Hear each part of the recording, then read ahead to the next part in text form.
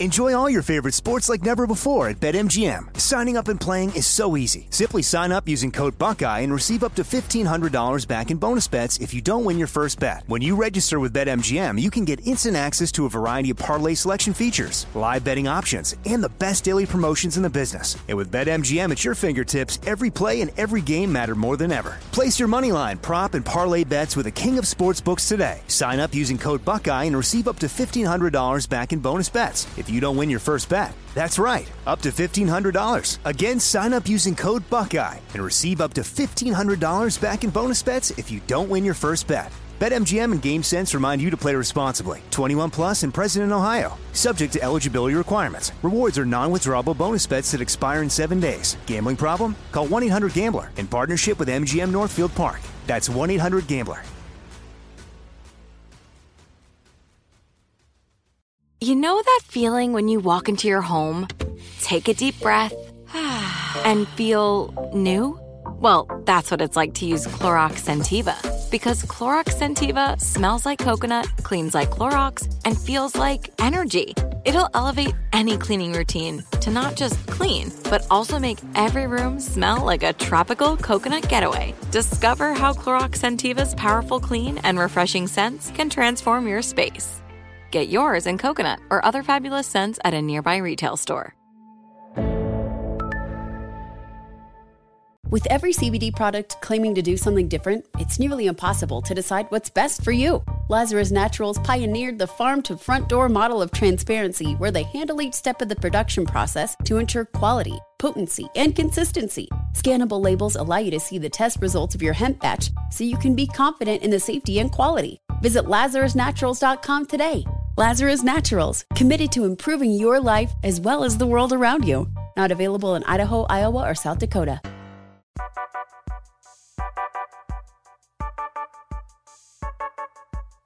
Welcome to the SI Media Podcast. I am your host, Jimmy Traina, back for another week. Last week, Andrew Marchand was on, talked about various topics in the news and sports media. So if you haven't checked it out, go to the archives and give it a listen. 2 weeks ago, we had the full cast of Good Morning Football in studio for a very fun interview. If you didn't hear that, check it out. This week, we are speaking to Dale Hansen. He is the 70-year-old sportscaster from WFAA in Dallas.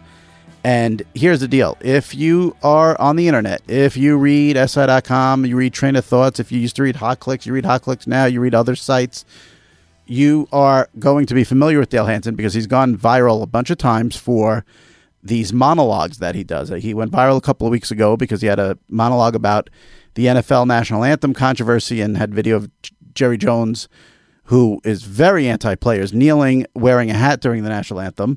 He's gone viral for monologues about the Cowboys signing Greg Hardy after his incidents with domestic violence. He had a viral video talking about Michael Sam because people are up in arms that ESPN showed Michael Sam kissing his boyfriend at the NFL draft after he got drafted.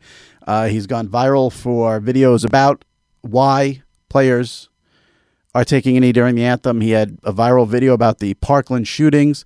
I don't do much talking in this podcast, so that might be a benefit for some of you out there. So we talked to Dale about all the viral stuff and Dallas and what's it like being the liberal in Dallas, and get into a whole bunch of things there. So here he is now, without further ado, from WFAA in Dallas, Dale Hansen. Thanks for joining me. Welcome to the SI Media Podcast. How are you? Well, I'm doing great. Thank you. It's my pleasure. So you had another viral moment. I want to talk to you about most of the ones that have sort of spread like wildfire through the internet. Your most recent one came a couple of weeks ago. The national anthem, obviously a huge topic, with players taking in players, and it's very few players now taking a knee during the national anthem. But of course, the president of the United States has gotten involved, so now it's a big mess. And Jerry Jones is not a fan of anyone taking a knee. And then you caught Jerry leaving his hat on during the anthem. And well, first tell me, did you hear from Jerry after that video went viral? No, a lot of people ask me that, but Jerry never calls me. He never has called. I can guarantee you he either saw it or he's fully aware of it. But no matter what I say about Jerry Jones, he never responds, which is fine with me. He still shows up to do our interviews when we need him. He still talks to us after games and the like, but. I'm pretty sure he wasn't too happy about it, but right. but he didn't call me screaming anyway. And Cowboys PR doesn't reach out to you either? No. They used to years ago. Former Cowboys president Tex Schramm used to call me, and I was doing the Cowboys radio broadcast back in those days, back in the 80s and the early 90s, and they went really bad. Some people might remember, but they had all these great teams for years and years. And when they finally turned bad in the mid '80s, I would make some critical remark about a decision they had made or a trade or whatever it was. And Tex Schramm would call and scream and cuss and probably fired me from the radio broadcast about 8 or 9 times. But that was it. Jerry's pretty savvy in that regard, and I've always respected this. I've always respected this about him, that no matter what you say, no matter how critical you are, and in part because I think he just loves the attention, he loves being on camera. But that's fine. It suits my purposes to have him on the air. He doesn't ever hold a grudge, and when you consider what some people, including me, have said about him over the years, it's actually quite remarkable, but I respect that about him a great deal. I really do. It's very interesting because he does have I wouldn't say he has a great reputation around the country. So to hear that is very interesting to me and not something I would expect. Well, one of the single best example, when he bought the team in 1989 and took all the heat for firing Tom Landry, people were they were just ripping him. I mean, it was unbelievable. And there was a writer in particular, Frank Luxa was a great writer for the Dallas Times-Herald and then the Dallas Morning News. And he wrote things that were so scathing about Jerry Jones that even I wouldn't say. I mean, he went so far. Right. It was personal. It was vindictive because Frank was really close to Tex Schramm and of course, Tom Landry, and had been covering him for 30 years or whatever. And we're in Thousand Oaks, California at the first training camp. And Frank and I are sitting there talking, and all of a sudden, Jerry starts walking towards us. And Frank looks at me. I'll never forget this. And Frank looks at me and said, "Oh, my God, this is going to be great." I said, "You not met him yet?" He said, "No." And I said, "Well, get ready because you're not going to believe this." And he walked up in typical Jerry Jones fashion. He said, "Hey, Dale, how you doing?" "Oh, Frank Luxa. Oh, the great Frank Luxa. Frank, how long you going to be here? We got to go have a drink, Frank. I know you like a good drink, Frank. Let's go have dinner. We'll go have a drink, and let's catch up, Frank. Good to see you. You ever need anything, Frank, you call me." And he walks away. Luxa looks at me and says, "I can't believe it. He hasn't read a single thing I've written about him."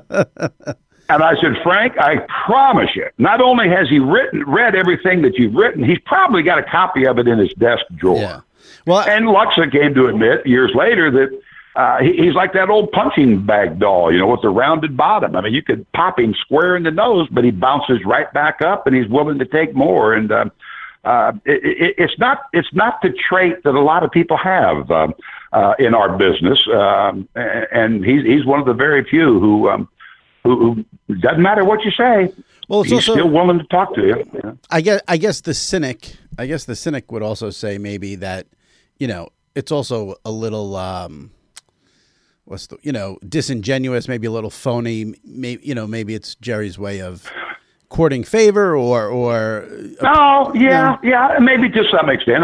I think the cynic part of it, which I don't view it as being cynical, but I mean, there's no question he's working it for his advantage. I mean, there's no question about that. But then we all do that. I mean, everybody does that in one fashion or another. Yes.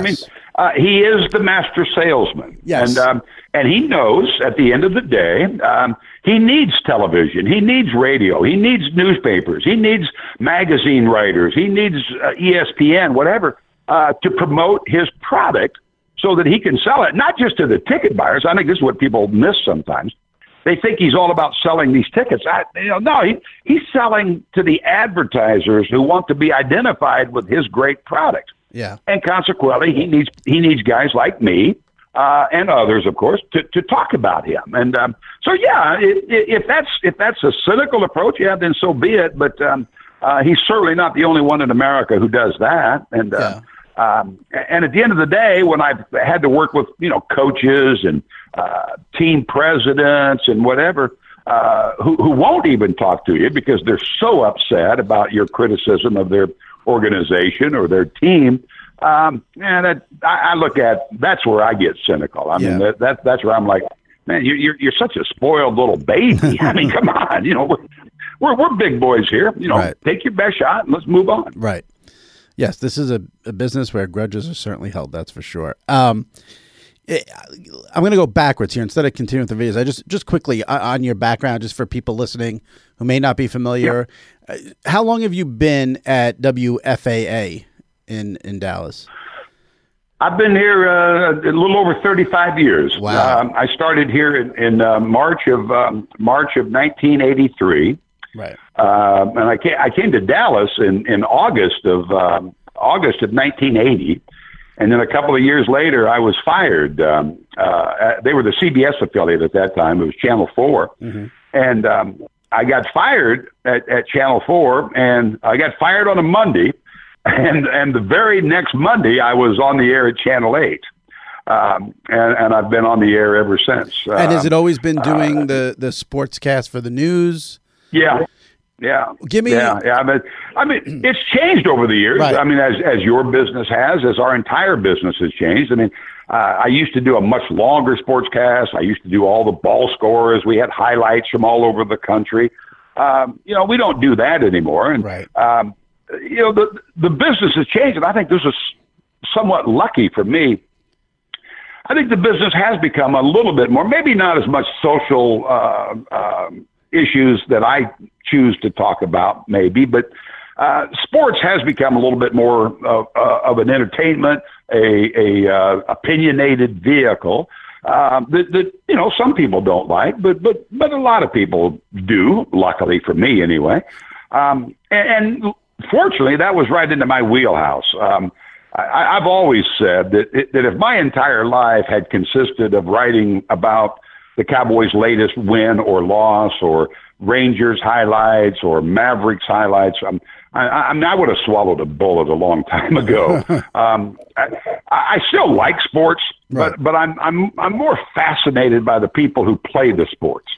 I'm fascinated by what drives the individuals. Right. I'm fascinated by the decisions that people in authority make, and in many cases, especially like with the Cowboys and the signing of Greg Hardy, for example. What drives you to make such a horrible decision, in my opinion? Right.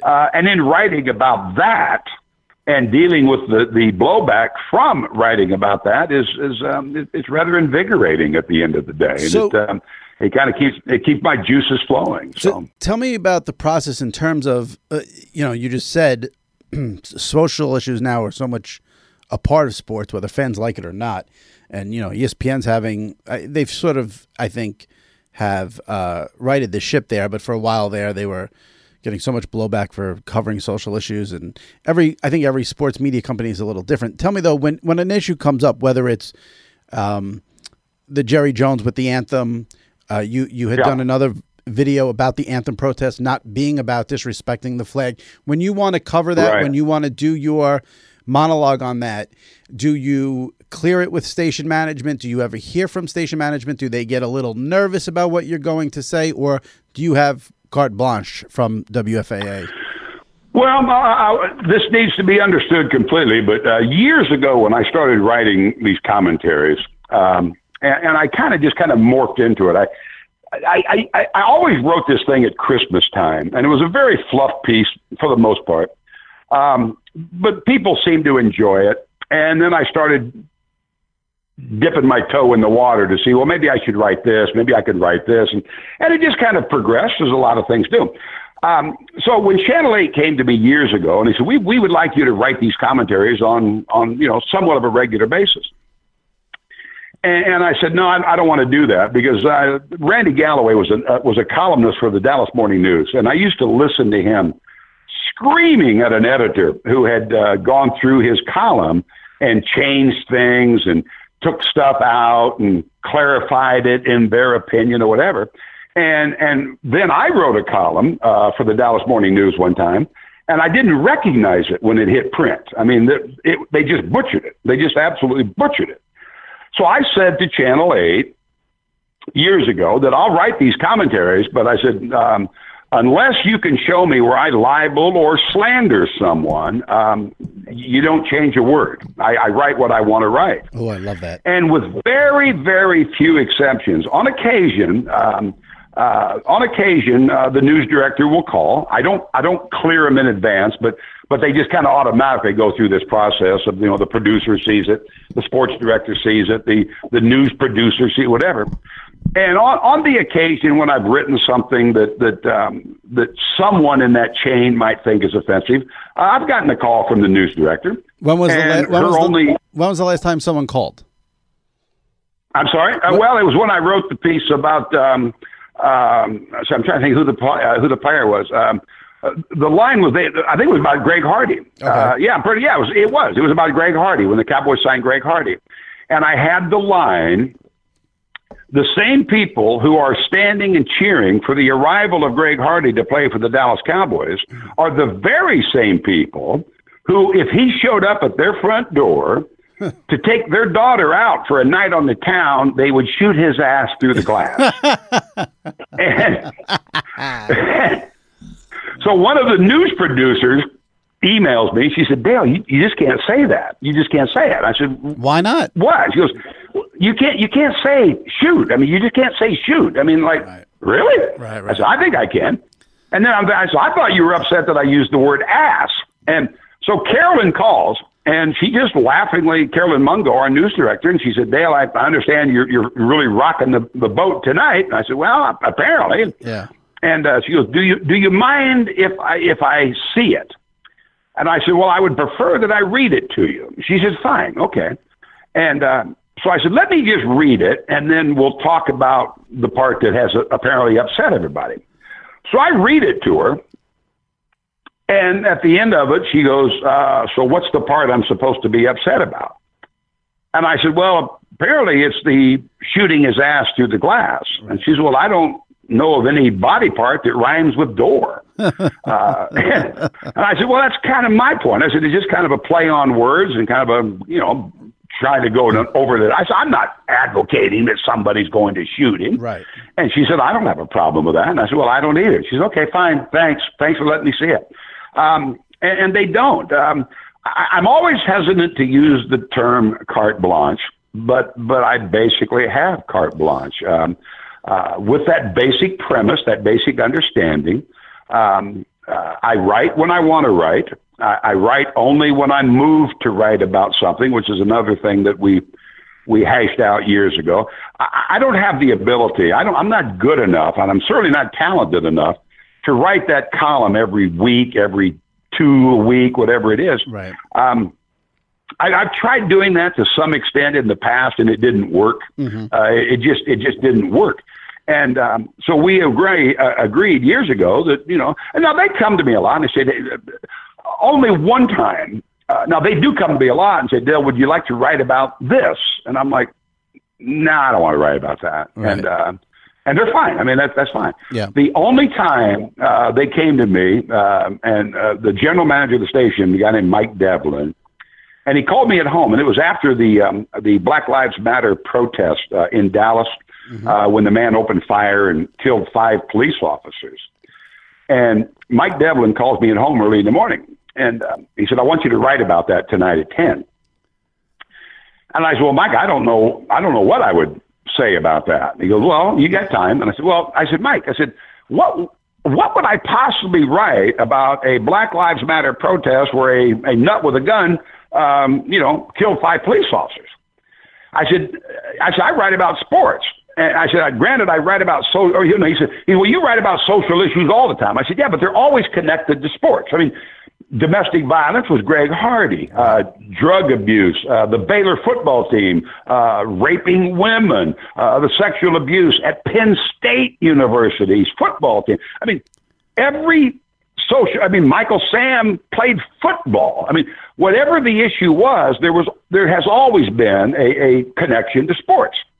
And I said, I don't know what the connection to sports would be. He said, it doesn't matter. And you've got about 10 hours to figure it out because I want it tonight at 10. So I was really kind of sweating over that one. And then, quite frankly, it hit me. And I wrote it, and it was, as he said, one of the best things I've ever written. And now, how did you? It was basically. How did you connect it to sports? I started it. Yeah, I said. My point was, I said I was sitting at my desk last night watching the Rangers. They were getting shut out in Baltimore 5-0, and I'm almost embarrassed to tell you that I know that. But as I'm watching the baseball game, all hell broke loose in my city. Right. And then I went off and just started writing about the shootings and guns and all the rest of it I do. And then I closed it with, incidentally, the Rangers lost in Baltimore last night, 9-0. And I'm almost embarrassed to tell you that I know that. Right. Because the basic premise of the piece was, which is what happened. I mean, it really did happen. I'm watching the baseball game, and I mean, the whole newsroom just goes nuts. I mean, they just go nuts. And everybody's running around screaming, and I poked my head out of my little office there. And I said, what's going on? They said, oh, my God, there's been a shooting. They're killing police officers. There's a shooting. And I thought, wow. I said, where is it? They said, well, it's like 3 blocks up the street. And I went, wow, okay. And I went back to my desk. I mean, what am I going to do? I mean, what am I going to do? Right. Next thing I know, my sports director comes running in. He said, we got to go hide. We got to go hide. They might be coming here. And I said, where the hell are we going to hide? I mean, they got to go through like 5 locked doors. I mean, if they're going to go through 5 locked doors, there's a good chance they're going to shoot my fat ass, right? And I said, where do you want me to hide? In the toilet area? I mean, there's no place to hide. And I said, Sean, we're fine. We're fine. I mean, it's terribly unfair. And I basically wrote about this is what we have come to. I can't be the only person in America that we have become so numb to these mass shootings that I'm watching the Rangers game. I mean, what do you want me to do? They killed 5 police officers, but it was 3 blocks away. What do you want me to do? It happens every day in America. Yeah. And nobody cares. Nobody's willing to sit down and think about it and talk about it and maybe find a solution that we're not even looking for right now. Well, so I crawl up on this soapbox about guns and mass shootings, but I felt somewhat surprising. Well, I had one other line in there, I got to tell you.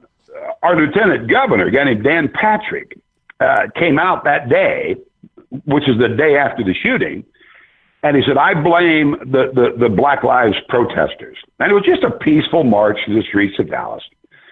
And he says, I blame the Black Lives protesters for the police killings in Dallas. And I quote him, and I said, our lieutenant governor blames the peaceful protesters because our lieutenant governor is a fool. And I thought that line might get me into some trouble. And Devlin walks into my office the next day, gives me a big old bear hug from behind, said, it's the best piece you've ever written. And as he turns around and starts to walk away, he said, oh, by the way, that lieutenant governor line is a fool is absolutely the best line you've ever written. And he's a Republican. Mm-hmm. He's a conservative man. But they give me this freedom that I don't know why or how I've managed to earn it over the years, but they give me a great deal of freedom. I know for a fact they don't agree with everything I say, obviously, but I've never. Well, I take that back. I was called down one time, but it was the stupidest thing I ever wrote, and thank God it never got on the air. It was about a Little League baseball game involving my grandson, and the story's too stupid and too boring, but I wrote this scathing piece about this Little League commissioner, and it was just stupid. Yeah. And even then, Jimmy, they call me and they say, we want to talk to you about this commentary. And I said, oh, you don't like it? And they said, no, we can't air this, Dale. I mean, you've gone way too far. I said, great. I hang up the phone. I mean, like the 9-year-old boy that I can be sometimes, I just hang up the phone. Right. And they called back, and they said, Dale, we're not saying you can't run it. We just want to talk to you about a couple of these lines in here that maybe we can. I said, no, you're right. I don't want to run it. And I seriously had thought it through, and thank God they had the presence not to run it. Well, about an hour later, this Devlin, Mike Devlin, the general manager, called me. He said, hey, are you okay? I said, yeah, I'm absolutely okay. And he said, well, why don't you come in and we'll talk about this commentary? I said, Mike, I promise you, it was stupid. And I appreciate you stopping me from making a fool of myself.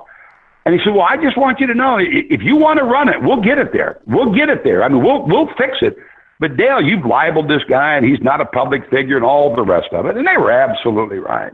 And I promise you, that's been the only time I've written that kneeling one that you referred to. I basically called out the president of the United States. And I'm not sure they agreed with all of it. I know some people in management loved it a great deal, but I basically called the president of the United States a racist, and they just thought it was well presented and well argued and well delivered. And thank you for being on our team, and we appreciate what you do. And it's been amazing. It's been absolutely amazing. It helps that that's also true.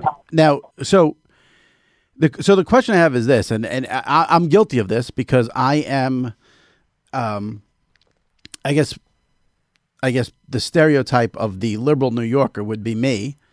And when I see the 70-year-old man from Dallas waxing poetic on these issues, it does take me aback because you sort of would think that the 70-year-old man from Dallas would be more conservative. So my two questions for you are, have you always had sort of a liberal slant to your views? And two, how is the reaction from your viewing audience? Because again, I'm stereotyping as the liberal New Yorker, but I would imagine most of the people who are watching WFAA in Dallas Fort Worth are conservative and, maybe not so liberal. So but again, it's a little bit of the stereotype that you're talking about.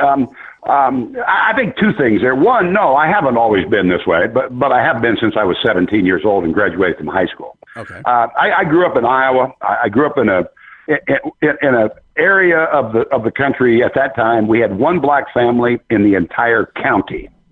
And as I said in one of my commentaries about racism, I was like 15 years old before I realized that Willie Mays' first name really didn't begin with N. My dad used the N-word like it was a proper noun. And I wasn't that bad a guy, but I was this typical, conservative Iowa farming community, didn't respect the plight of black Americans because I didn't know any black Americans. Mm-hmm. And what was so funny about it back then, this was 1966, so it was right at the height of the civil rights marches and everything. And I just thought they were troublemakers. I just thought this is, they're just causing trouble because I was ignorant. I don't think I was ever stupid. I was just ignorant of the diversity that I had never seen in my life. And what was funny about it, people who knew what I believed and disagreed with me went off to the military back then, and they would come back almost to a man and go, Dale, you're right. You're right. You don't want to be around these black guys, and you don't want to be around these Puerto Rican guys, and you don't want to be around these Hispanic guys. And boy, Dale, you're absolutely right. I went to the Navy in 1966, and it took me just a matter of months, and I went, wow, this is a whole new world that I've never been exposed to. And how old were you at this time? How old were you at this time? I was 17. Okay. I was 17. Okay. I graduated from high school. I went to the Navy a week after high school graduation. And the story, as trite as it sounds and as corny as it probably is, 8, 9, 10 months had gone by, and now I'm in Patuxent River, Maryland, and I'm stationed at this naval air base in Maryland. And we're all sitting in a bar, and there's like 5 or 6 of us. And if you're old enough to remember, but you used to have like jukeboxes in the booth. Oh, yeah. And you could sit there and you put like a dime in and you pick a little song off the jukebox. You play your own music in the booth. And we're all flirting with the waitresses, and we're slamming shooters, and we're drinking that 3-2 beer, and we're all getting drunker than hell. And we're playing our Beatles music and our Rolling Stones music and all the rest of it. And all of a sudden, these 6 black guys come walking in the bar. And as was the custom back then, they sat on the other side of the bar. And I'll never forget this, or I should say it'll be the last thing I ever remember. I'm sitting in the bar, and we look across, and this buddy of mine looks at me and says, "Look at those SOBs," and used a few other words that aren't appropriate for any area. And I said, what do you mean? What's the problem? And he goes, "Well, look at them." He said, "They're obnoxious. They're loud. They're playing their damn music jacked up too high. They're flirting with the waitresses." And I looked at him. I said, "You mean like us?" And I got up, and I don't know what possessed me to do it. I'm not saying alcohol might not have been a part of it, but I got up and I walked across the room, and I said, "Guys, do you mind if I join you?" And I'm not saying that this was like walking across a bridge in Alabama, right? But it was a pretty good walk for a white boy from Logan, Iowa. And these guys looked up at me like, "Hey, man, what do you want with us? What's your problem?" I said, "No, I don't have a problem." They said, "Why the hell do you want to join us?" And I said, "Because I like Sam Cooke and Jackie Wilson and James Brown better than I like the Beatles." And they just started laughing. And it was that way forever. And I became known as this guy, for whatever reason, that was always hanging around with the black guys. And it wasn't that I liked black guys per se, right, but I do love diversity in my life. Right. As I tell people to say, I don't enjoy sitting down at dinner with my very best friend and his girlfriend nearly as much as the dinner party that I'm going to have in September that I auctioned off at a dinner, because I know some of those people are gay. I know some of those people are conservative. And it's going to be a hell of a fun dinner party for me. To sit down with people that say, "Yeah, Dale, you're right. Yeah, that's fun. That's gratifying." But it kind of reaches a limit there. I mean, it kind of tops out where, yeah, okay. But I love sitting down with my other friends who are conservatives, who one of my best friends served 20 years in the Air Force, and he's very conservative. And I mean, and that's really what the whole attraction, I think, at the beginning especially was. And then when I got to Texas, the first thing that I really wrote that kind of jumped out was, and this is one of my favorites, Texas A&M. We caught Texas A&M in a big cheating scandal with the football team. And I believe this was 1985, 86, somewhere around there. And I wrote this commentary because Jackie Sherrill, the head coach at Texas A&M, had referred to his quarterback as this colored boy who you can make him football smart, but you can never make him smart. Because you take these colored boys out of the jungle, they're just never going to learn. Yeesh. And I'm like, "Oh, gee, thanks. Okay, I'm going to use that." He goes, "You can't." I said, "Well, yeah, I can. We began this conversation with everything's on the record, and I'm going to use that." So the chancellor calls me, and he's threatening me, and the lawyers called, and they're threatening me.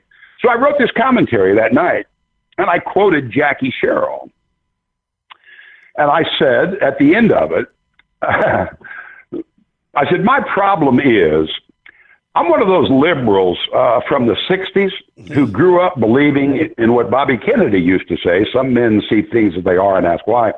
Others see things as they could be and ask why not." I'm Dale Hansen. Good night. I got off and I called Jackie Sherrill a disgusting human being. At the end of that quote, I said, and he's the head football coach at Texas A&M. And I said, Jackie Sherrill is a disgusting human being. And I get off the air, and our anchor at the time, John McKay, looks at me and says, "Dale, you're a dead man." And I said, "Why?" He goes, "Well, you can't call the head football coach at A&M a disgusting human being." He said, "You're going to get crucified for that." So the very next day, this Dave Lane, the general manager at that time, comes into my office and says, "Come downstairs. We need to talk." I walk downstairs. He has a copy of my written commentary, and he wads it up and throws it at me and bounces off my chest as I'm getting near his desk.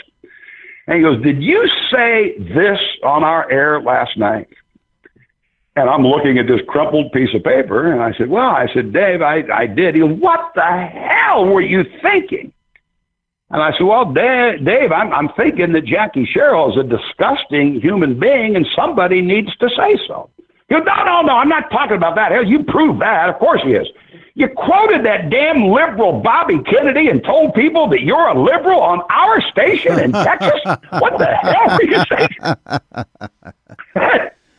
Oh, I swear to you, I walked back out of his office, and I said, "Well, Dave," I said, I think I should tell people that I'm a liberal," and I hadn't even really thought it through this much at that point, as strongly as I believe it now. I think it's good that people know, excuse me, that I am a liberal, and then they can run it through their prism to see if they believe me or not. Right. And I don't shy away from the label, and I told Dave that, and he said, all right, okay, fine. So I walked back out. John McKay said, "What happened?"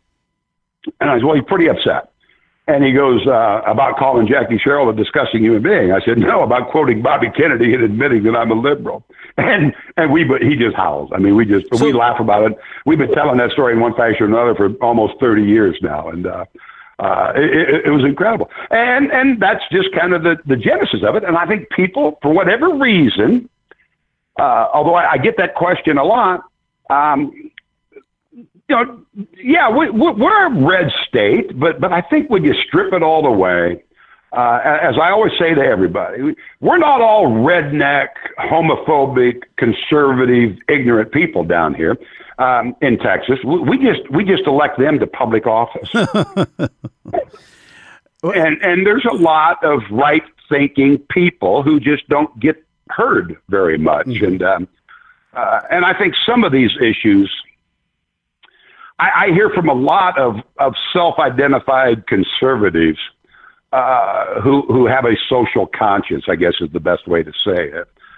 You remember when George Bush ran, the second George Bush, and he was presenting himself as this compassionate conservative. Well, he is. I mean, I've known George Bush for almost 40 years, and while I don't agree with his policies and a lot of other issues maybe, I know him to be a good human being. And I do believe in that you can be a compassionate conservative. I'm told by some of my liberal friends that that's a complete oxymoron and you can't be, and I don't believe that. But for whatever reason, I've managed to strike a chord that and what I hear a lot is, I don't agree with everything you say, but I love listening to you and the way you say it, and I'm not afraid of your arguments, so bring them on. And for the most part, that seems to at least reach enough people that Channel 8 has decided to keep paying me for 38 years. But I'm curious with the viewers, fans on the streets. I don't know if you can break it almost into a percentage, but I mean, are you ever heckled? Are you ever getting the death threats? Are you ever getting viewers saying they're never going to watch this station anymore? How much of that is going on? Yeah. Oh, does that go on a lot, a little bit? In person, as my buddies like to say, I mean, in person, I tend to get more of the rock star treatment. You know, it's like anything. People take the anonymity of social media. Oh, I've had all the death threats, and I've had some of the most vile things said about me and my wife and my family, and I get all of that, right. And I get it on a regular basis. And I've certainly had thousands of people tell me over the years that they're never going to watch me again.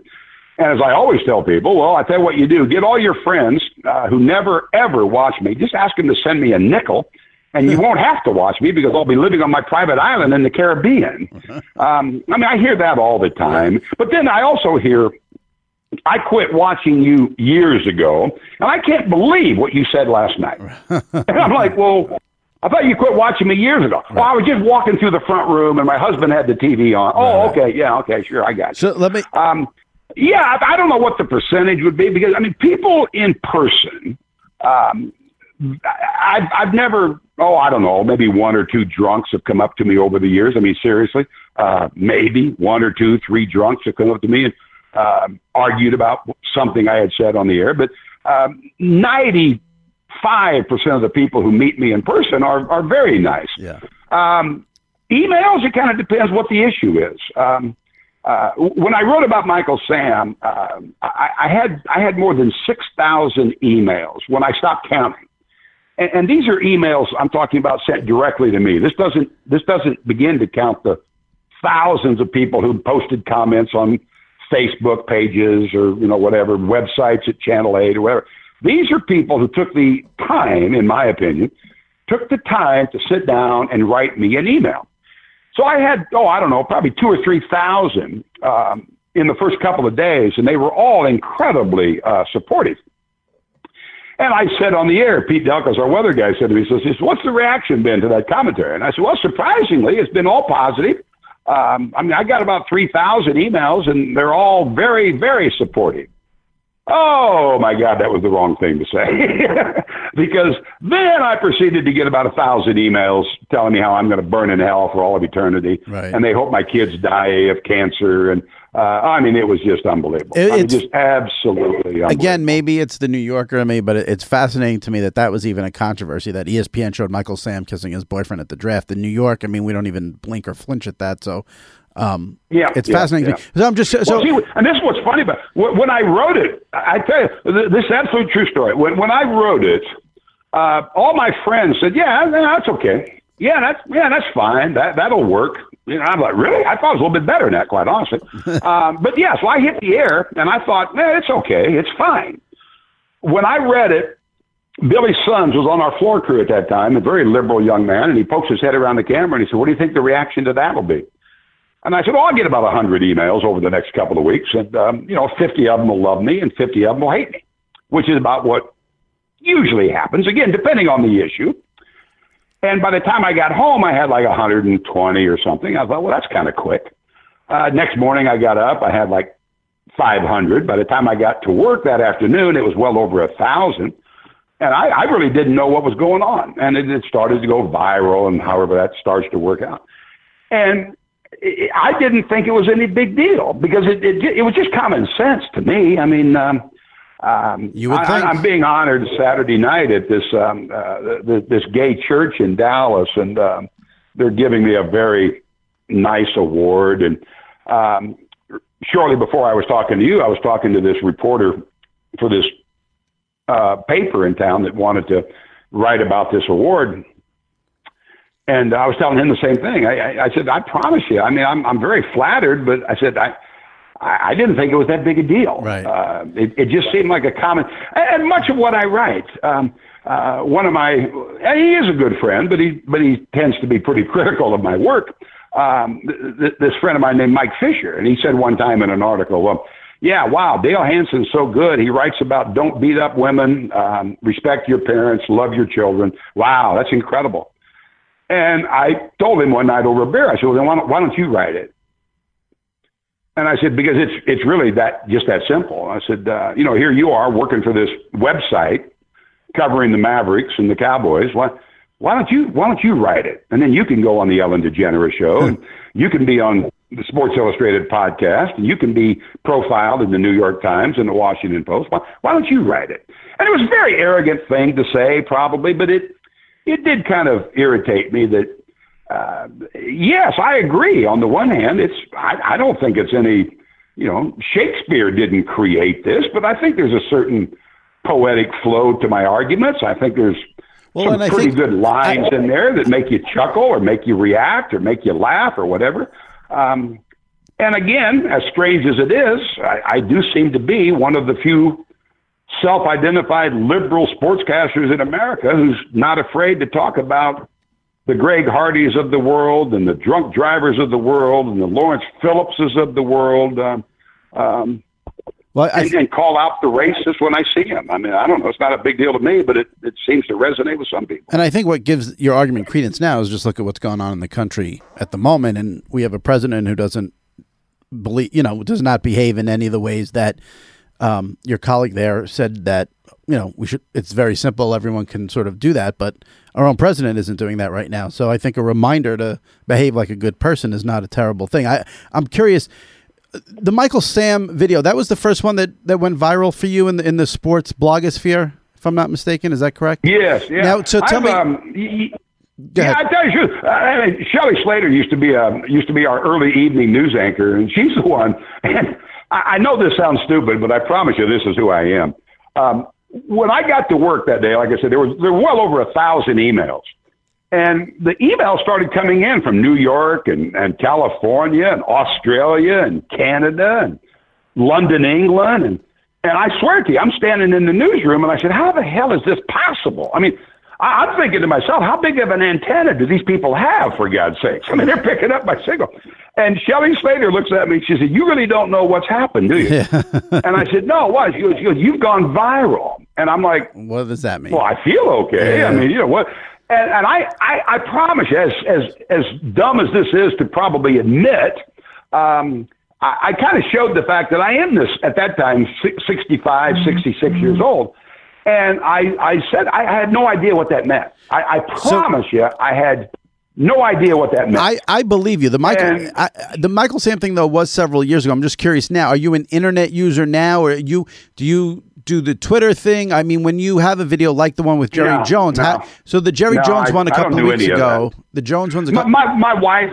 No, I don't do any of that. My wife has a Facebook page that she keeps with her friends.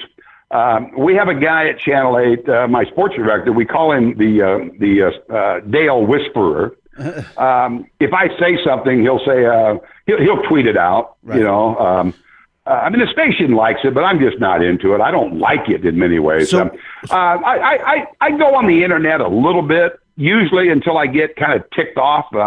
I subscribe. I subscribe to the Washington Post, for example, and on the internet. And, typical liberal. And I read their columns. And I'm sorry. Typical liberal reading the Washington Post. Yeah, exactly. And we're trying to overthrow America. Yeah, exactly. And but anyway, I listen. You know, I listen to talk radio, and I watch all the. But see, there again, I try as best I can to watch, you know, the Tucker Carlsons of the world. And why?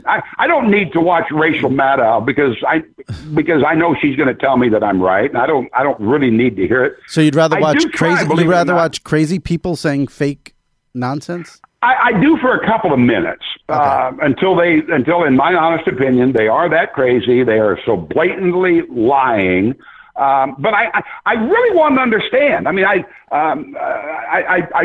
prefer to read commentaries from the other point of view. Mm-hmm. I do read the Washington Post because I just think it's, you know, I enjoy those columns for the most part. But I also like it when George Will's got something in there, quite frankly. Right. And I do like to hear, because believe it or not, and most people don't believe it, I want you to explain it to me. I'm trying to learn. I'm trying to understand why you believe some of this. And I'm open to that right up until, which is why I never watched Sean Hannity. I mean, he's an absolute joke. I mean, right. I just can't believe that Sean Hannity doesn't have a producer in his ear going, Sean, you know, Stephen Colbert is going to show the contradiction Tuesday night on his show, right? You know how stupid you just sounded, Sean, because this is exactly what you criticized President Obama for. You're now defending President Trump. I mean, right, but it's laugh out loud funny to me. And so I usually only make it for a couple of minutes, right. And I turn it off. But I want to hear the other side. I mean, I really do. Well, when the audience, though, for that is a cult, they're not going to care that he's giving a complete opposite contradictory opinion that he gave than when President Obama was in office. So one of my. Yeah, no, they don't care, and that's and I'm still trying to figure that out. They don't care. The litmus test that I give to all my conservative friends, and they fail it every time, of course. I said, let me ask you this: what would you say if President Obama had done that? What would you say? Oh, well, you know, I would. I said, oh, please. I mean, you would have been marching on the White House trying to drag him out of the West Wing. I mean, please. Right. And yet when Trump does, and even when he does something that I know they disagree with, they go, hell, they all lie about stuff like that. They all do that. I said, so that's your standard now, that you're saying that this is acceptable when it wasn't acceptable for the previous 8 years. I don't understand people like that. I mean, I was critical of President Obama when I disagreed with him. I was very critical of Bill Clinton during the Monica Lewinsky scandal. I was incredibly critical of Jimmy Carter. I was supportive of much of what Ronald Reagan was trying to do. I am this self-proclaimed liberal. But people who know me best, I think, will tell you that I'm kind of hard to pigeonhole. Right. See, and I because, also go ahead. I'm not afraid of the other point of view. I guess that's the bottom line. I'm not afraid. I think you're an idiot to believe that. But let's go have a beer and smoke a cigar and call it a day. I also think this is just so off the beaten path, but I also think one of the problems we have today is that, you're here saying you're a liberal. I'm saying I'm a liberal, conservative, this, that, and I honestly don't think the issue today is liberals versus conservatives, Democrats versus Republicans. I'm a liberal. I have no problem if someone's a conservative. I have no problem if someone's a Republican. Like you said, you want to hear the other side. The issue to me is with a Trump supporter, and I don't necessarily label a Trump supporter as Republican conservative. To me, it's a crazy cult at this point, and those people are the problem. It's not traditional Republicans and conservatives who are the problem. Well, but see, I think that's also part of the problem. I absolutely agree that some of the Trump supporters are exactly what you say, but too many people are willing to put everybody in that basket. It's one of the lines that I thought Hillary Clinton botched completely when she talked about Trump supporters as being a basket. She goes, "There are a basket of deplorables."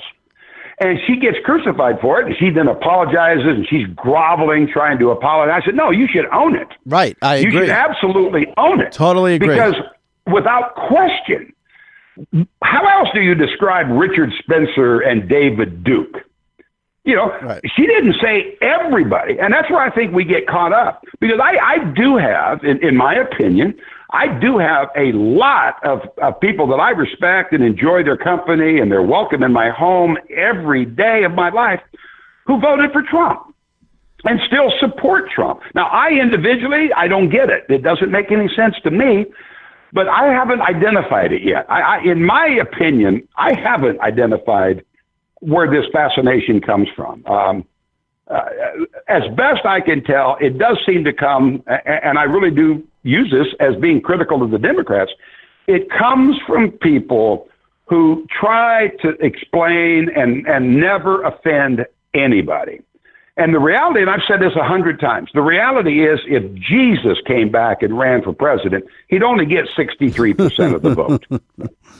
Probably. And yet, Donald Trump makes these horrendous comments about Mexicans and Muslims and transgender and whatever issue you want to pick on, and never apologizes for it. And his base rallies like he tells it like it is. And then you have the Democratic side, the so-called liberal side. They're trying to grovel and appease everybody. Right. And the reality is it can't be done. And it's the way I do sports. It's exactly the way I've done sports, and I think it's one of the reasons that I've managed to survive in Dallas for 38 years. I said from the day I got here, from the very beginning, I'm not going to try and please everybody. I'm going to try to get the biggest piece of the pie that I can, but I know full well that I'm not going to cover soccer. I'm not going to cover enough hockey. I'm not going to cover enough of your favorite college teams. I'm not going to, whatever it is. I'm going to do what I do, and I'm going to do it the way I do it, and I think and I hope that will enable me to garner the biggest share of the audience, which it has for 38 years. And people say to me on a regular basis, if you would stop talking about these social issues, I would watch you again. And my answer is always the same.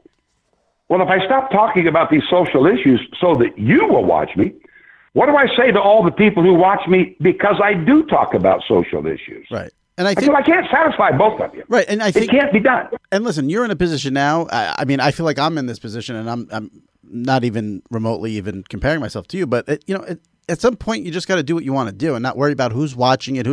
Listen, if a Trump supporter doesn't like what I have to say, then don't read my stuff. I don't care. Like at some point, you just got to stop caring about the audience. People say this to me a lot. Is when I write a commentary, the criticism usually runs the gamut from, oh, you're just writing that for the shock value. You're just writing that to kiss up to a certain segment of the audience. You're just writing that knowing you're going to rile up, whoever. I promise you, and everybody who knows me will tell you this, which is probably a little scary to some people, but I've never written anything I don't believe, and I have never once written a line and thought to myself, I hope this doesn't offend somebody. I hope people like this. I never think in those terms. Right. I just never do. I write exactly what I believe. Right. I write exactly what I feel needs to be said.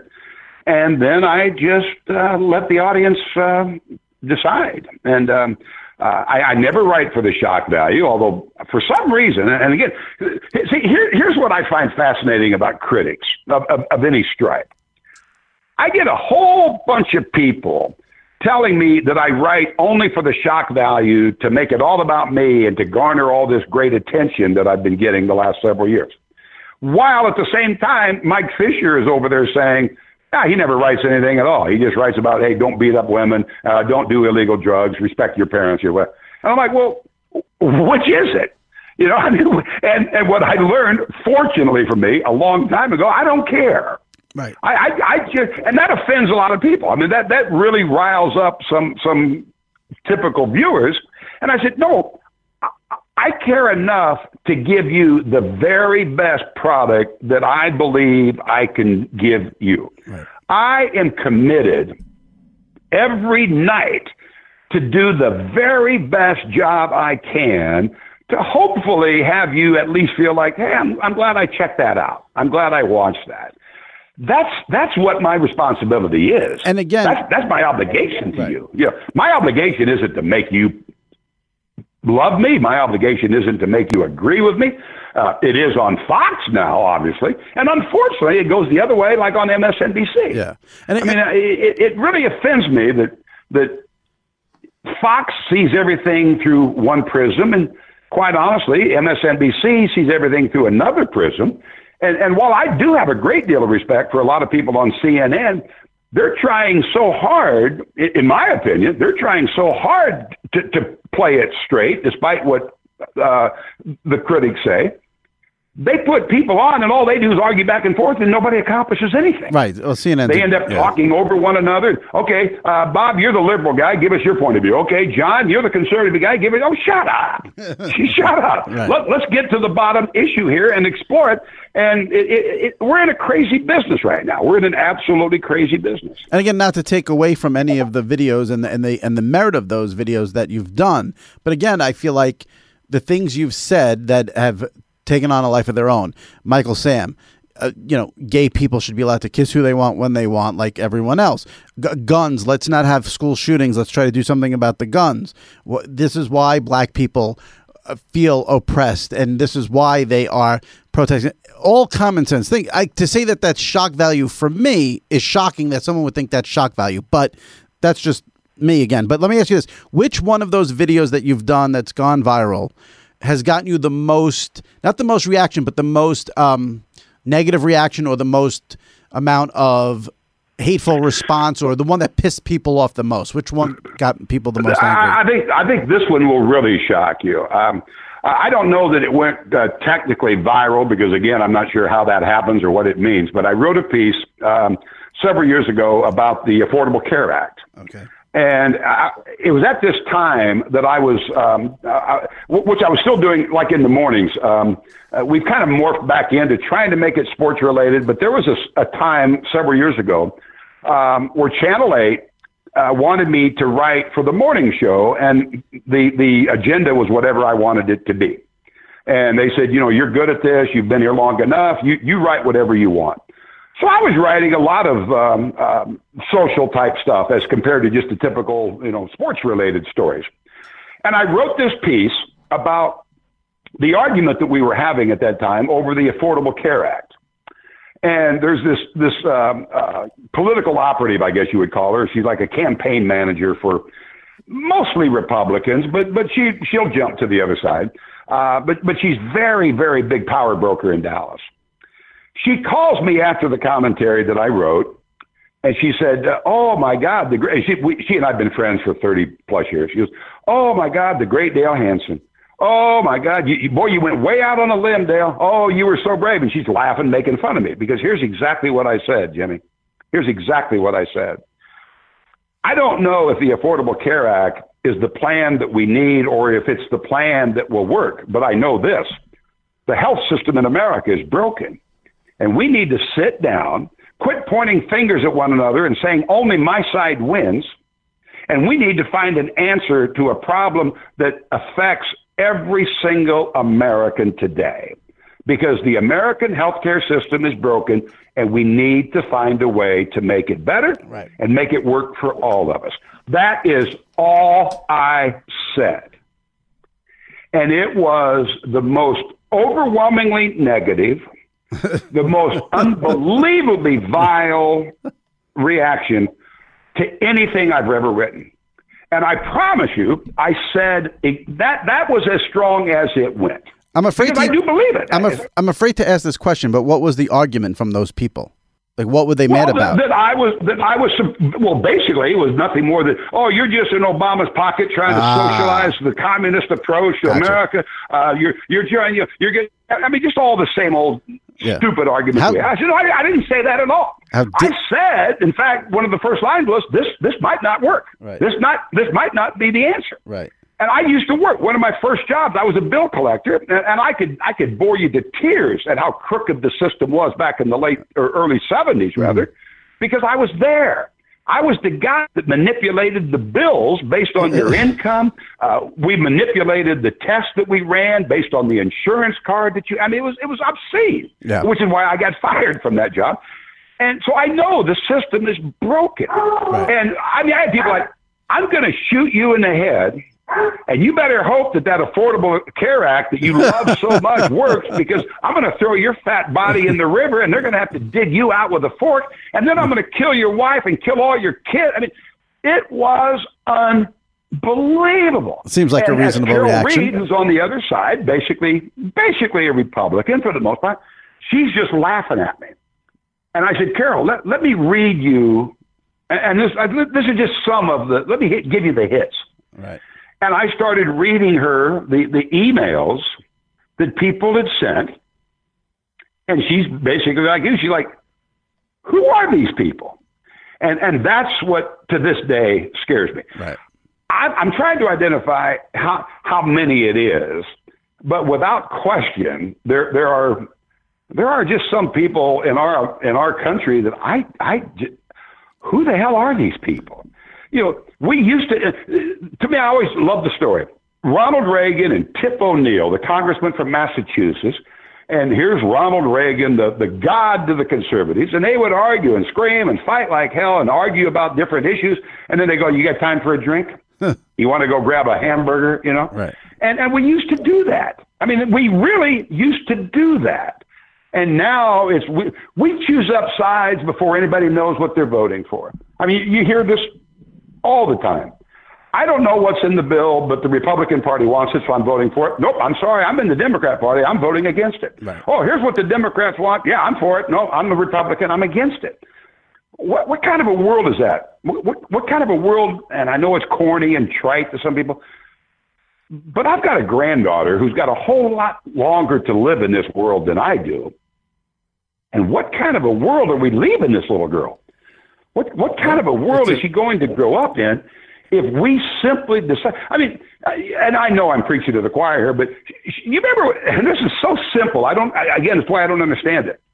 Sean Hannity used to rail about President Obama playing golf too much. Of course. And Trump plays more golf in the first year than Mr. Obama played in 8 years. And Sean Hannity says, and I agree with this, by the way, you need to get away from the pressures of that office. You need to relax with your friends and play some golf. And that's why what Trump is doing is a good thing. He takes more golf vacations in his first year than Mr. Obama took in 8 years. And Sean Hannity says, oh, it was a horrible thing previously. It's a good thing now. And he does it night after night after night. And I'm like, how can you watch that? How can you watch that and not understand what's happening to our country. And my buddy was like, oh, hell, don't worry about that. That's a small issue. I said, I know it's a small issue, but it's a lie. It's a lie. Right. Well, yeah. And they don't care anymore. Right. But when Obama did it, they were up in arms. Well, plus, I mean, the best, I think. It just drives me nuts. I think the best thing for this country is that Trump spends all his time on the golf course instead of watching Fox News or tweeting, because that's not getting us anywhere. But let me wrap up with this last question. I mean, the only thing that gives me hope, and I don't have nearly as much as I used to. Yeah. But this country has always ebbed and flowed. I mean, the stock market goes up, the stock market goes down, unemployment goes up, unemployment goes down, prices go up, prices keep going up for the most part. But I don't have the optimism that I used to have, which bothers me a great deal, because I like to think I'm an optimistic person. Right. And it bothers me. And you know, I'm trying real hard. I mean, it's, you know, I'm going back to Iowa in September. My sister's running for public office, like county treasurer in Iowa. And so she asked me to come back and speak at a little group fundraiser, kickoff, whatever they call it. And the argument from my boss was, well, you're kind of crossing the line, but it's for your sister. What the hell, go. But don't bash Trump. Oh, God. And it's kind of a directive, and you're seeing this in a lot of places, that, you know, you can take this position, but when I do bump up against it, that's when people get concerned, because there's a lot of things I'd like to say that I just don't. I keep hoping that I'll eventually get called out on Twitter by him, but it hasn't happened yet. I was hoping I would. Go open a school for at-risk kids, then maybe he'll come after you. Yeah, and go on Don Lemon's show. Yeah, I was supposed to be on Don Lemon's show when this all broke about the national anthem piece with Jerry, and I just couldn't do it. The schedule was kind of crazy, but yeah, maybe I should have done it. Then I would have gotten called out. But that's what I want to. I mean, just somebody. I mean, somebody has to keep talking about these issues. I mean, they really do. And you know, I don't know that I'm doing any great service for anybody here, but I do know I enjoy doing it. I have fun doing it, and I do want to be that person that you know, when my granddaughter or my great-granddaughter, hopefully someday, will look at me and go, so what were you doing back then? What were you saying back then? And I want her to be able to Google up. And I go, well, here's what your papa said. Here's what your papa did. And I've thrown that argument at friends of mine. And I go, you want your granddaughter to grow up? And your answer would be, no, I didn't do anything. I didn't say anything. And, you know, I don't know. We'll see. I bet. She'll be able to see it all. At the end of the day, it's who I am, and that's all I can be. She'll be able to see it all thanks to YouTube. Before we wrap it up, I just want to ask you one last question. So we have talked about it. Yeah. The NFL season starts in 2 weeks. The anthem controversy is not going anywhere. The NFL could not have botched it anymore. You're there in Dallas, where Jerry Jones is insistent that everyone stands for the anthem. How do you see this playing out this season? Is this going to dominate again? Because it's a mess right now. It's a horrible mess, and you're absolutely right. I mean, the NFL has botched it so bad it's ridiculous. But here's the thing, and this is part of what I've said on the air down here as well. And most people know this to be true. It's really easy for Jerry Jones to act like this tough guy. But as I've said, you know, well, let me see Dak Prescott take a knee. But the reality is Jones knows, and I don't have a problem with this. If they don't want to, they certainly don't have to. But Jones knows none of his players are going to take a knee. So he comes off as this real tough guy. And I kind of stuck the needle in him a few times over the last couple of weeks, and I get a lot of people laughing about it and joking about it, because the reality is he does this a lot. He stands up right up until he thinks it's going to benefit him personally, or maybe benefit his football team. Where they're going to go with this, I don't know.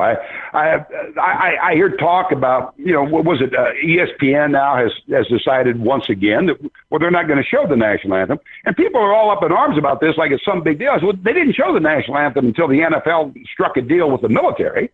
Well, no, and they never show it on and CBS and Fox never show it on Sundays ever.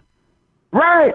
I mean, it's just, it would have died out. I really do believe this. I think it would have died out a long time ago if, shall we say, Trump hadn't made that comment in Alabama. Well, I don't think there's any question about that. I think it would have died out because this is what really offends a lot of people down here from the right, if you will. I do base a great deal of what I do on what people say to me, what people write me about, what people talk about when I'm in different social circles. When I do a lot of public speaking at the Rotary Club all the way up to the college graduations, whatever. I never had one person, and maybe I'm in the wrong circles, but I never had one person write me, comment to me, talk to me, anything about the anthem of Colin Kaepernick taking a knee until Trump said these SOBs should be fired. Right. Not one. Because, what were there, like 9 guys taking a knee? Right. I mean, 6 guys taking a knee? And if I may interrupt, and after the first, maybe I would say 2 weeks of the regular season, the networks completely stopped showing the anthem and the players taking the knee. Yeah. The issue had completely died down until Trump did it. And no one go ahead. Nobody was really caring that much. Right. I mean, at least in my honest opinion, they were. And then I've had a few. I cared a great deal. I said, well, you watch me, right? Why did I've got this great platform. Why didn't you drop me an email? I said, you sent me an email about Zeke Elliott. You sent me an email about Jerry Jones. But you never once sent me an email about how offended you are by players taking a knee. I mean, not once. Right. Not once. And I've said this to. I've got some email people who I mean, they email me on a weekly basis. And I had to point out to them, I said, you've sent me 1,000 emails over the last 20 years. You sent me 1,000 of them. You never sent one about how offended you were by the black athlete taking a knee during the anthem until all this big brouhaha started. Right. Now you're telling me you can't deal with it. You just can't accept it. Yeah. I said, I mean, come on, shut up. Shut up. And it's what we do a lot. We jump to the side of an issue, not because we care or know, but that's what our team says we're supposed to do. Right. And as my best friend always says, it's just easier than thinking sometimes. Right. And we let other people tell us what we're supposed to think, and we don't think it through. Right.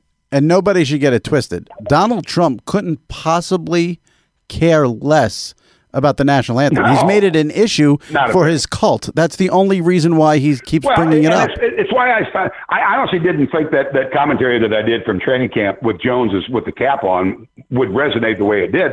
But I think it did because of just that. Well, I think you're underestimating how much people don't like Jerry Jones around the country, I think. Well, that's also true. I mean, anything you can do to expose him is always going to work to some extent. Yes. But again, it's classic. It's absolutely classic. This was the man who was portraying himself as this patriot, that he cared so much about that flag and respecting it and following the protocols that we have created and honoring the commitment that so many people have made. He cared so much about it that he put his cap on while it was being played. And when he was told that he had his cap on, he goes, nah, I can't do it. I'm not taking my cap on. And because I think he did. I don't think he had his toupee on that day, and he didn't want to show his bald head. Is the only thing I can figure. But that's how much he cared. Right. Absolutely. That's how much. When you strip all the nonsense away, that's how much he cared. Right. And it's the same thing with so many issues going on in America today, and it just wears me out. Yeah. My brother-in-law said to me one time, going back to the Obama years, and I said, what's your problem with Obama? My sister's got diabetes, and she got a very severe case of diabetes. And I said, he's trying to make this better. You're paying medical bills that are almost bankrupting you. Again, as I said, I don't know if this is the right answer, but I know it has to be better than what we've had before. And if not, we'll fix it. And he looks at me, and he says, I think Obama's trying to redistribute the wealth. Yeah, it's a classic. And I looked at him. I said, well, then what the hell are you worried about? You don't have any money. I do. I should be the one. If that's the issue, I should be the one who's upset. You've got nothing to worry about because you don't have any money. and yet there is this pocket. Excuse me. I think there is this element of people who believe that they too are going to be billionaires someday. So they want the tax breaks that the billionaires get. Right. Yeah, and it's like the latest tax proposal that they pushed through Congress. And as I've said to every one of my friends, what'd you buy? What did you buy? What did you do with that money? Hell, the money that I got, and I got a nice little bump in my paycheck, it doesn't cover the flop in my poker game. I mean, it didn't change one thing. Yeah. And I'm like, you're sitting there saying that this is like the greatest thing that's ever been done in 30 years. I'm like, what'd you buy? Did you buy a better car? Did you move to a bigger house? No, you didn't do anything because it didn't impact you at all. Right. And yet, well, my team says this is great. Okay, well, my team says it's not. Boom, we choose up sides. End of conversation. Right. When in fact, sometimes we just need to sit down and talk to one another.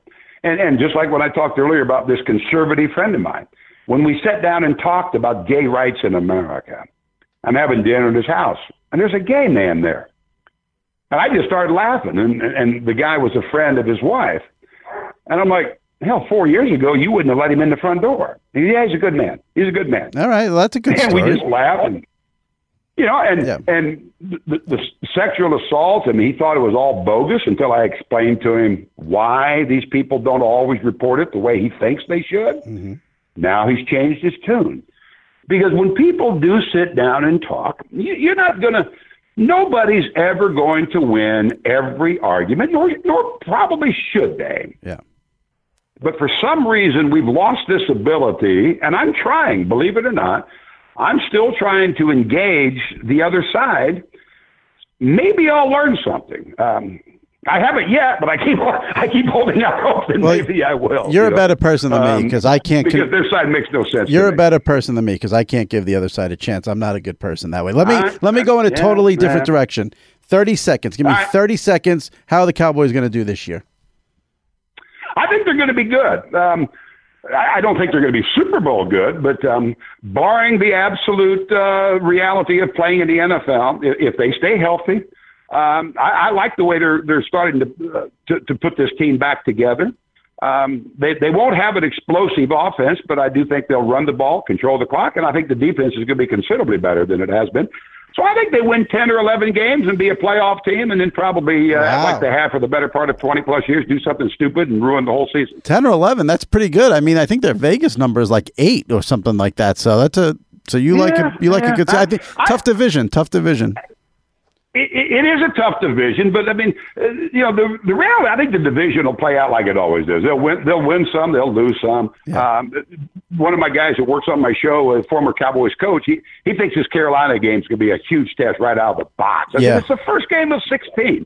He said, yeah, but it could set a tone, and I think there's some truth to that. But I think that they always split with Washington, no matter how good Washington is or how bad Washington is. Mm-hmm. Philadelphia is going to be interesting. Obviously, they're really good, or could be. But then, we've seen a lot of teams that back up after they're good for that first run.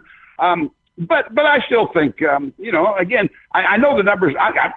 I'm not going to put any money on it, and I wouldn't necessarily want you to replay this down the road someday, unless, of course, I'm right. But I still think they can find a way to get 10 wins, and if everything breaks right, I think they could get to 11. I do. And when I say this, and again, look it up, this is not coming from your typical sportscast homer for the local team, because my wife just loves the Dallas Cowboys. And I'll be honest with you, it's a little more fun to cover them when they lose. Jerry Jones is really fun to interview while he's trying to explain why they're losing. Right. But I'm kind of tired of covering a losing team. I wouldn't. The town really does buy into the Cowboys when they get good. There's an obnoxious element that comes along with it to some extent, but the town's just got a little better feel about itself when the Cowboys are winning, and I kind of enjoy that. Sounds a lot like the Yankees here. That New York City has a buzz when the Yankees are winning, and we're obnoxious about it. So we can relate. Yeah. Dale, I really appreciate all the time and the conversation. And if anyone's listening, any Trump supporter listening, Dale wants the hate emails. You don't have to send them to me. Just send them over to Dale. All right. dhanson@wfaa.com. Perfect. And I answer every one of them. All right. We'll send them all your way. Dale, again, thanks for the time and the conversation. I really enjoyed it. And enjoy the NFL season. All right. Thank you, Jimmy. Thank you very much. You're welcome. Take care. All right. My thanks to Dale Hansen. That is a man who can speak. You might not agree with everything he has to say, but boy, he lays it out there, and he gives it all to you. So very interesting conversation there with Dale Hansen. We will be back next week. No politics, I promise. People are probably having a stroke listening to this, but hard to stay away from it with Dale, who's gone viral so many times for things. But next week we'll keep it more light for everyone out there who's so upset when you talked about politics. All right, that wraps up this edition of the SI Media Podcast. We'll see you next week. Do you know about the Locked On Podcast Network? The #1 daily sports podcast network. Locked On has a daily podcast on every NBA and NFL team, plus a growing lineup of college and MLB teams. You get a daily bite-sized podcast giving you the latest on your team from the local experts. Lakers fans, search Locked On Lakers. Cowboys fans, search Locked On Cowboys. Just search Locked On your favorite team on Apple Podcasts or Google Podcasts, or tell your smart speaker to play podcast Locked On your favorite team.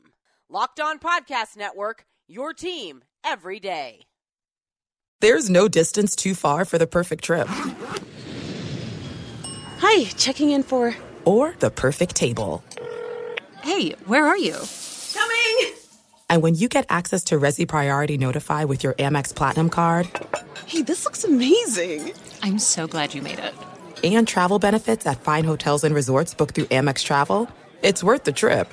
That's the powerful backing of American Express. Terms apply. Learn more at americanexpress.com/withAmex.